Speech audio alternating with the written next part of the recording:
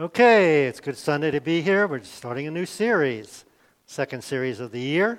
This one's called Strange Things. We're going to talk about some things that some of us may consider strange. Today's topic is all is not what it seems. I don't know how many of you know this term, spontaneous generation, but this is a common belief up to maybe 150 years ago. To us, it seems a little strange, but the concept was that diseases, for example, would just pop up. These diseases that would affect us physically had no significant source. They just kind of popped up out of nowhere. Again, it seems strange to us now, but most of history, mankind thought that diseases had no connection with unseen things. Until about 150 years ago, and this guy came along to show you a picture. Anybody know who this person is? Picture up, please. Anybody know who that is? Think milk. Yeah, Louis Pasteur. He was a French chemist and microbiologist. All right? And he came along and he did some research, and he said, no, there is a connection to diseases and things that we see the effects of to things that we cannot see. Now, the amazing thing to me is the microscope was discovered in the 1600s. So microscopes have been around for hundreds of years, but no one had made a connection between what's not visible with our eyes to what happens with disease and so forth. And so he said, no, there are these microorganisms, they didn't call them that, microorganisms that you cannot see that affect and cause things to our bodies, and they don't just pop up, and they can be transferred from person to person, sometimes through the air, sometimes through touch, and other means. Before this, like in the Civil War, the doctors wouldn't wash their hands when they moved from one patient to another. So he comes along and he says, most of us know him about, credited with pasteurization. But he came along and said, no, there are things that we cannot see that affect what we can see. So I put on your outline. There's an invisible world or microscopic world that impacts this visible world. Now, we're all familiar with that the last 2 years, right? There's something called COVID that you can't see with your visual eye, right? But it's had a huge impact on the visible world. And if we didn't use this kind of stuff much before, it's certainly been very popular in the last 2 years to use this stuff and to wash your hands and to wear a mask and all other things, because we understand, we realize there's an invisible world that has a huge impact on our visible world. Now, back in Pasteur's day, it was called the germ theory of disease. The germ theory of disease. Now, the doctors and the scientists, they jumped on this. They understood it, they believed it, they started washing their hands and wearing gloves and all this kind of stuff. But the general population, what do you think the general population thought about this? They thought it was crazy. They didn't believe it. No. There's nothing invisible that's going to affect my visible world. The general population took a long time for them to, quote unquote, catch on or to accept this belief. Now, today, it's common belief, right? We all understand this, we all believe this. That an invisible world of germs affect the physical world. Or we might say, it doesn't stay invisible, does it? So if you get some kind of rash on your skin, there's something causing that you can't see. You see the rash, and some of these things we cannot see, like COVID, can be dangerous. They can be life-threatening. They can kill us. And there's lots of other examples. All right? So we understand, medically speaking, physically speaking, our bodies, that the invisible world of germs affects our visible world. Now, so why am I talking about this? Well, according to the Bible, that's what we come to study, right? The Bible, there's another invisible world that's impacting this visible world. Another invisible world impacting this invisible world. And it doesn't just affect our health, our physical health. It affects basically everything. It affects us physically. It affects us emotionally. It affects us mentally. It can affect our relationships. It can be life-threatening either to our relationships or certainly to our bodies. Now, the interesting thing is much of the world thinks this is what? They think this is crazy. Only those goofy religious people believe in that stuff, right? But most of us, if we look in a rearview mirror, we've got evidence of this, don't we? We got evidence of us doing stuff that we can't explain, or things happening to us we can't explain, or happening to people we care about that we can't explain by just what we can see. And we look back on that stuff and we say, wow, how was I so confused? Or how was I so deceived? Or how did I so misunderstand what was going on? Put on your outline. How could I have been confused in my thinking? It's so obvious now. It was so obvious to other people then, but it wasn't to me. What was the cause of that? And now, or back then, I paid the price for this foolishness, for this confusion, for this misunderstanding that I had, this kind of gone off the deep end sometime, which normally I wouldn't have done or normally I wouldn't have thought of. Think about it this way, though. We've all seen this in our loved ones, haven't we? We've seen them act in a weird way that is confusing to us. And you would think they should know better. Doing things that they should know better. In a relationship, they should know better. That person's not good for them. So obvious to you, but not to them. Why? And you can think it even nationally or internationally. I'm thinking about, there's this threat of war between Russia and the Ukraine. That doesn't make sense to me. How does it make sense to them? I don't know. So why? Why? Well, I want to suggest to you that the Bible answers that for us. The Bible answers why people do crazy things. Nations do crazy things. People do stuff that they later say, I don't understand why I did that. Now, the reason's not obvious, is it? The reason's not obvious. But ultimately, it often boils down to what I'm going to call a distortion of truth. If I knew back then what I should have known, or what I know now, it would have been a lot easier. I wouldn't have done those dumb things. I wouldn't have done those foolish things. I wouldn't have been so confused. But somehow my thinking got distorted. My thinking got twisted. And now, it doesn't always happen to us. And there are certain people out there we can see that most of the time, they just seem to have it all together. I call them emotionally healthy people. None of us are perfectly emotionally healthy, but some people, they don't seem to get mixed up a lot. They don't seem to do stupid stuff a lot. They just seem to be healthy. So, here's the question we're tackling. Why do things get so twisted, so confused in our heads and our hearts or emotions? Why? Why? So I'm going to suggest an answer for you. In fact, I'm going to say Jesus gives us a lot of insight into this, quote unquote, invisible world. So we're going to look first at what Jesus had to say. Now, most of us, if you're not a Jesus follower, you're still trying to figure this out. That's great. But those of us who are Jesus followers, we want to know what Jesus has to say about everything. So Jesus is going to give us some insight into this invisible world. Put it on the screen, please. There we go. Now, I'm going to warn you all, especially some of our folks, that may be kind of checking out Christianity and religious things. But for all of us, some of this information, if you call it information, is going to be a little bit disturbing. Some of it's going to be confusing. Some of it I don't even understand.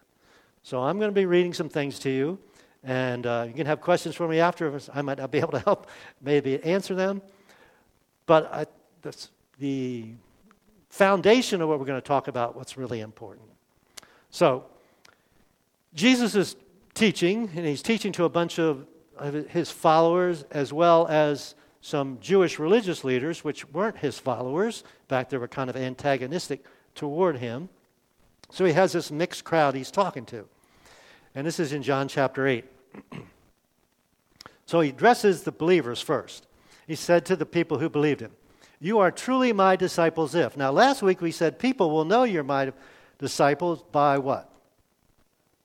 By your love for one another. But how do I know? I mean, if I'm showing love to other people, that's an indication to myself.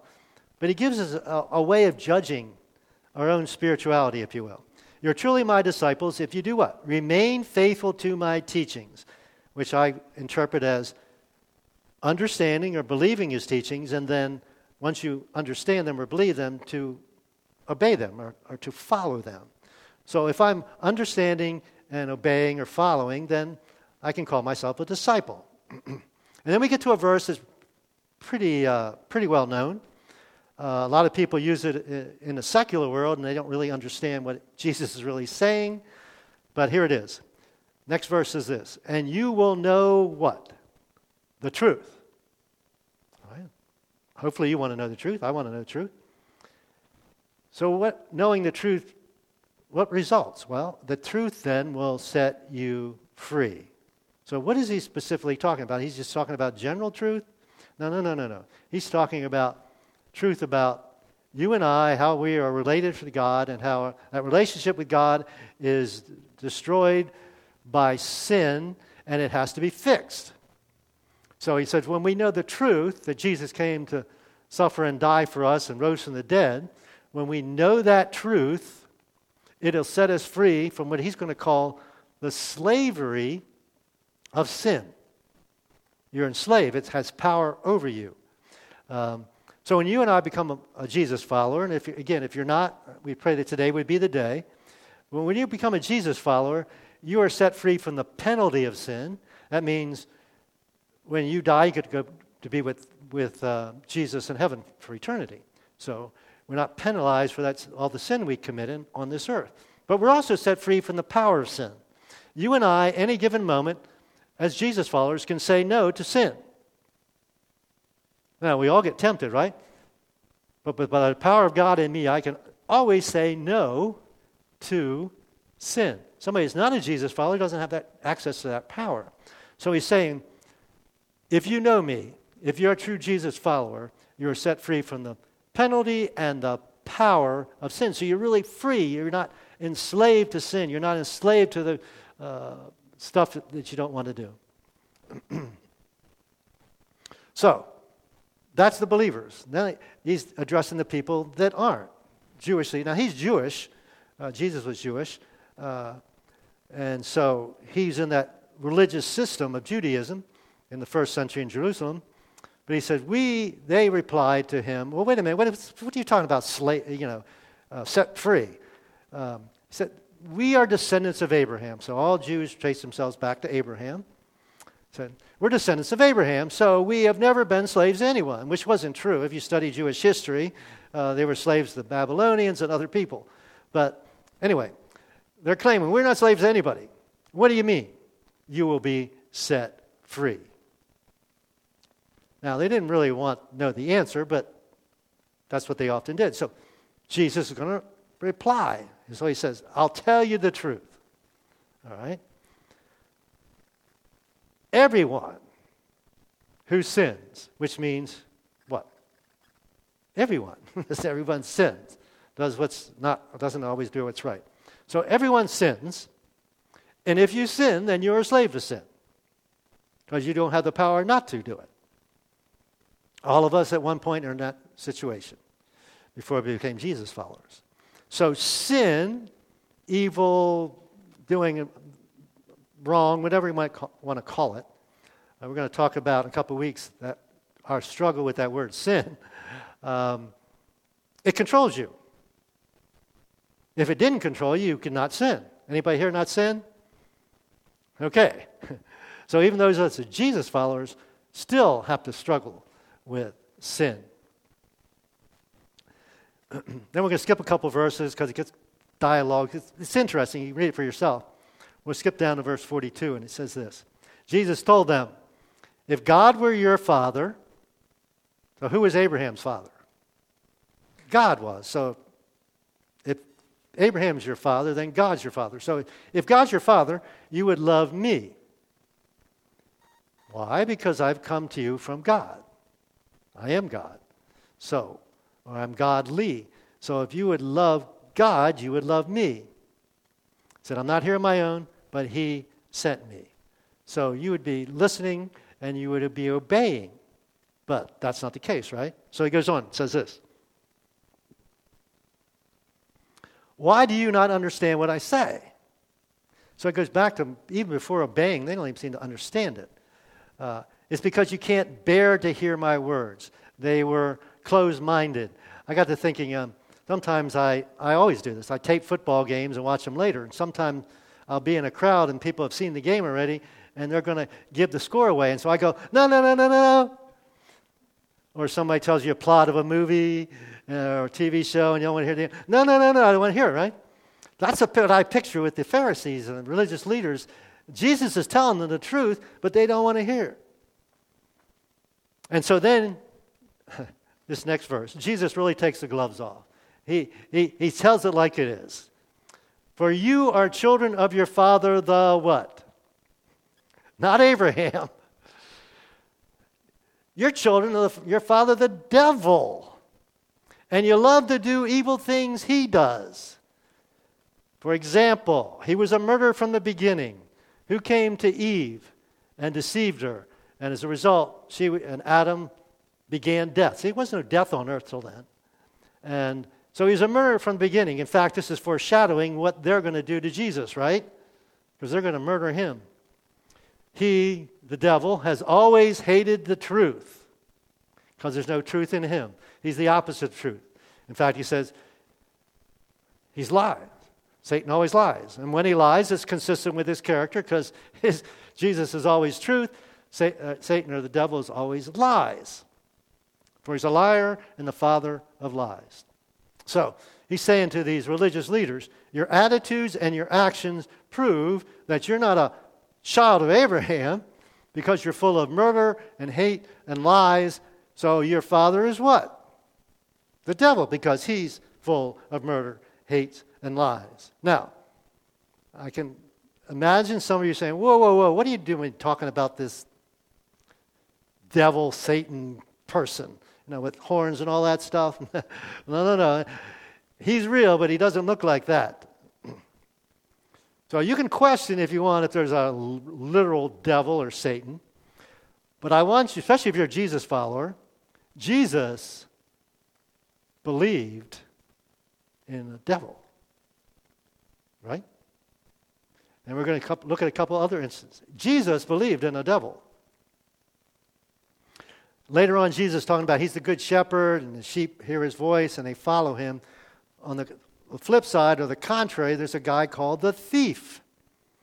And this is in John 10:10. He said, the thief's purpose is to steal, kill, and destroy. Who's that sound like? This devil character, right? The thief's purpose is to kill, steal, kill, and destroy. So when stealing, killing, and destroying is going on, we use the word evil or purposes of Satan. But me, God, Jesus, my purpose is to give a rich and satisfying life, in contrast to this thief. Now, so what is the major tactic or weapon of this devil to get us to be confused and to do things we normally wouldn't do and so forth? I'm going to suggest to you it's this. Means by which the enemy destroys is through deception. Now, if Satan really was horns and was ugly, would anybody follow him? Nobody would follow him, right? Well, a few people would, just out of curiosity, whatever. But he doesn't want to appear ugly. Nobody wants to follow ugly. So what does he do? He doesn't just... If you see a complete falsehood, you're not going to believe that or follow that, are you? So he kind of twists it. I call it half-truths, right? We can believe a half-truth. We're not going to believe a complete lie, but a half-truth we can believe. Well, a half-truth is what? It's a half a lie. And so he wants to deceive us in our marriages, for example. Not so much anymore, but I used to think, once my wife did something or she didn't do something, she doesn't love me. Well, my rational moments, I realized she loves me, but she did something that I didn't like or didn't do something I wanted her to do. And so if she really loved me, she would do that. Well, no, that's a deception. That's a twist. Satan wants to destroy our families. He wants to destroy churches. One thing has happened during COVID, deception is some people haven't been in a church building for 2 years, right? Their lives haven't fallen apart necessarily. In fact, their lives might be fine. And so they believe the deception, well, I can be a Jesus follower without participating in a church body. Well, that's a deception. That's not true, but it's easy to believe. They've been deceived. So we think what is wrong is right, what is right is wrong. So later in Jesus' last night of his life, he's talking to his disciples, and I'm just going to pick out one verse because it really stands out to me, what he says to these disciples. This is in John chapter 14. He just finished saying, I'm leaving, I'm going to go prepare a place for you, and then you can come to be where I am. Very famous John 14. And then he says this, I don't have much more time to talk to you. My time's about up. It's about the end. Why? Because the ruler of this world approaches. Ruler of this world. Who approaches? It's not God. Who approaches? This evil one, right? And Jesus describes him as ruler of this world. But he has no power over me. Satan had no power over Jesus, but he thought he did. In fact, he couldn't, but he kept trying, right? Because this is fundamental. If Satan could have gotten Jesus to follow him, in fact, we're going to look at one of his temptations, then he would have won. Now, again, I don't understand why he's described as ruler of this world. So, beginning Jesus' ministry, after his baptism, he's off in the wilderness. After 40 days of fasting, Satan comes to him and tempts him. Most of you know that story. 3 temptations. I just want to look at the second of the 3. This is in Luke's recording. The devil, again, Jesus believed in the devil, took him up on a high mountain, showed him all the kingdoms of the world in a moment of time. Did you get that? All the kingdoms of the world in a moment in time. That is power, isn't it? So Satan does this. He shows him he has this power to do this. And then he offers him something. He said, I will give you the glory of these kingdoms and authority over them, the devil said. I can give you the glory of these kingdoms and authority over them because, notice this, because they are mine to give to anyone I please. What? They are mine to give to anyone I please? So Jesus is going to say, no, you don't. You don't have that power. You don't have that. Is that what Jesus says? No. Jesus doesn't contradict him. Jesus doesn't argue with him. So maybe this is true. Again, it's disturbing, upsetting. I don't quite understand. But even though it is disturbing, I think it may be helpful to you and I. And let me explain what I mean. We see relationships that at one time were great just deteriorate. Sometimes marriages. You marry this great person for 5, 10, 15, 20 years. Your life is good. You're not perfect, but life is good. And all of a sudden, it changes, and the marriage falls apart. Or maybe you're a parent, and your child grows up in a loving home. You did the best job you could. You involve them in spiritual activities and so forth. And, they turn 18, 20 years old and just go off the deep end. Maybe that helps explain some of this craziness in our relationships and so forth. Disturbing, but maybe helpful on your outline. helpful to understand the craziness in our world. It explains why temptation is a struggle for you and I. It's always interesting. My temptations are different than yours. Things that you just seem to defeat you, no bother at all to me. Things that defeat me don't seem to be any bother to you. This, again, disturbing, but maybe it's helpful for me to understand why. So, 30 years or so after Jesus' resurrection, a guy by the name of Paul comes along, and he's what we call a missionary, and he's going around the Mediterranean, starting churches and telling people about Jesus. And he writes letters to these churches, and that makes up part of our Bibles, a lot of our New Testament. In fact, about half of it Paul wrote. And one of the letters he wrote is to a church in Ephesus called Ephesians. There's a lot of neat stuff in there about husbands, love your wives, and children, obey your parents is in there. Actually, that's how chapter 6 starts, and so forth. So a lot of good stuff in there, a lot of relationship stuff in there. And then you get to near the end of the letter, and he gets on this topic. He says, put on the full armor of God. What does he mean? Precepts that are like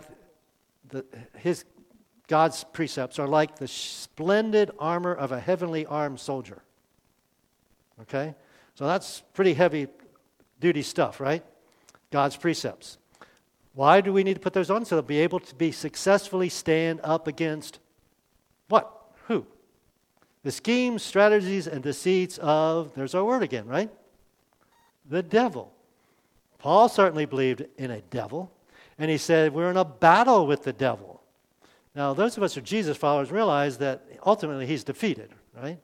The resurrection of Jesus defeated Satan. He's still fighting, but he's ultimately defeated. But he distorts and he twists things. I thought about some areas of life that get distorted or twisted by the devil. For example, appetites. We all have natural appetites. Eating, for example, right? Natural appetite. You have to eat. It's one of the joys of life is eating, right? Most of us enjoy eating. But most people, most statistics will tell us most people have abused their physical appetites, right? Obesity is on the rise in our country. I think it's maybe over 50% of the people. Eventually it becomes an addiction. Most of those people are addicted to some form of food or all food. Of course, there's other addictions as well. Appetites are great.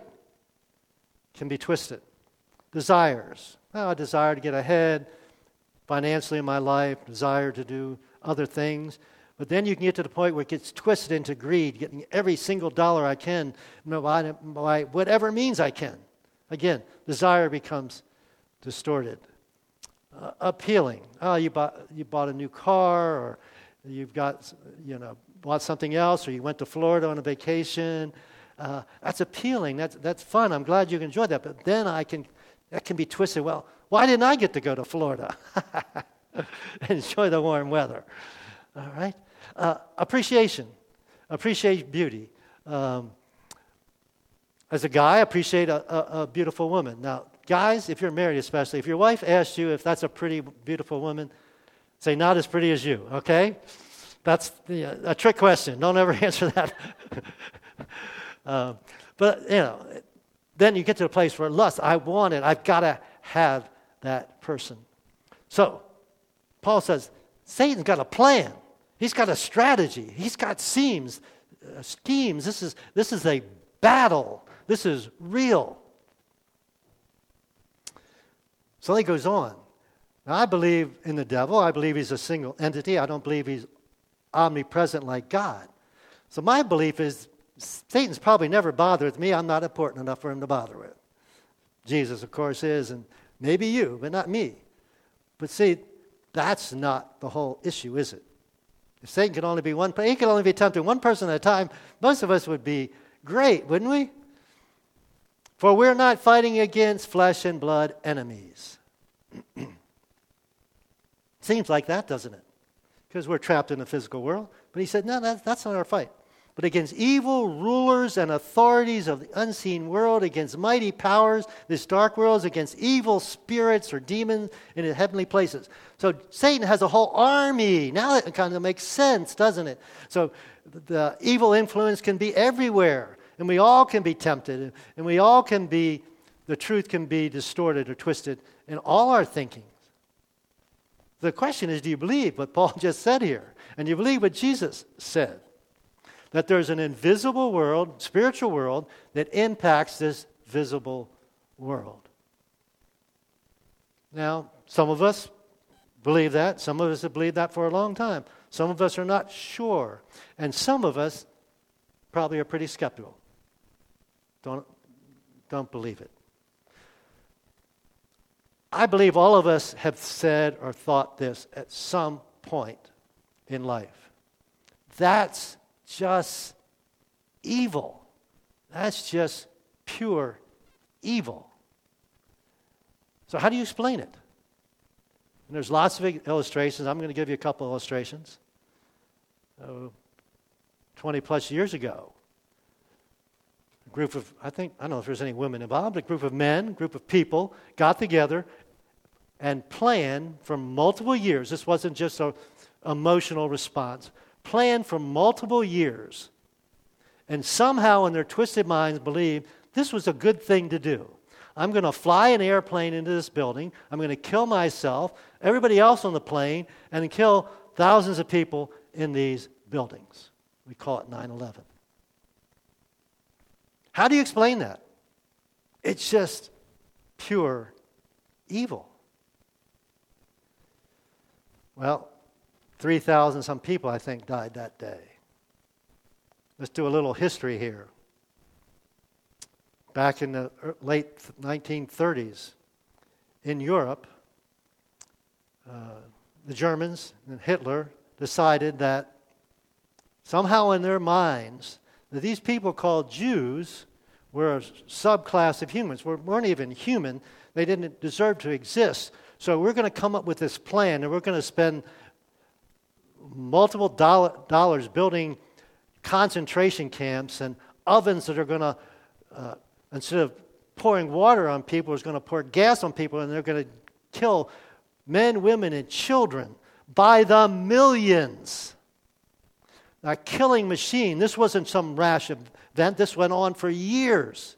It involved thousands and tens of thousands of people. How do you explain that?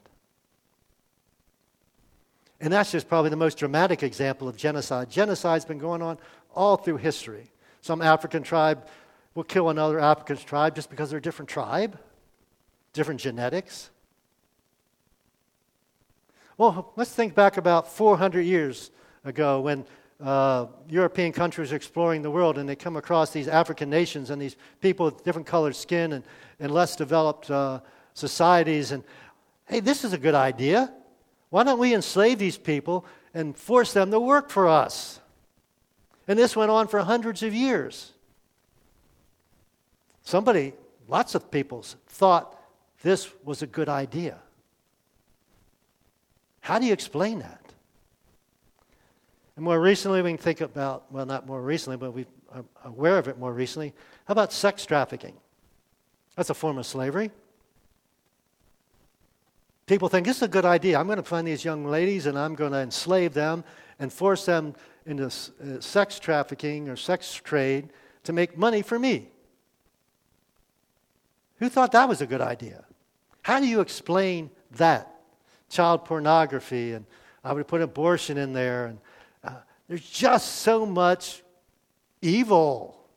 How do you explain it? In fact, I'll put that on the screen, that question. How, without a devil, how do you explain all that evil? There's an invisible world, according to Jesus, according to Paul, all the New Testament writers, there's an invisible spiritual world impacting our physical world. Should we fear it? No, we shouldn't fear it. Jesus followers, we shouldn't fear it. But we need to be aware that his agenda is to deceive us and ultimately to destroy us. So for a follow-through or what to do, here's my suggestion. Since we can't see the invisible world, pray this prayer, especially in those difficult situations when it seems like you're batting your head against a wall in a relationship. Understand that I'm not battling flesh and blood. There's something else, something real. So God, please help us see as you see. Because what you and I cannot see can hurt you and I in our relationships. We'll continue this next week with a specific area where we often are deceived. Let me pray with you. Father God, thank you. We thank you for this concept or this belief or this understanding that there is a evil spiritual world headed up by a entity we call devil, is Satan, and it's real. And his whole purpose is to steal, kill, and destroy. First, we need to be aware of it, and then we need to stand against it. So God, help us to see as you see, where we can see deception and we can understand truth. Anyone who's not a believer, Satan has deceived you into believing that you don't need Jesus, or you're not separated from God, or maybe you don't believe there's even a God. How do you explain such evil without an evil one? And if there's an evil one, there must be a holy one. We pray that today would be the day we step across that line. I understand. And to fight this evil one, I need the holy one. And God is inviting you into his family. Accept his gift of salvation. Confess your sins. That you're a sinner. And you need salvation. God, we thank you that you love us enough to send your Son to die for us so that Satan would be defeated. We thank you that we have victory in your name. Thank you, Jesus. In your name we pray. Amen.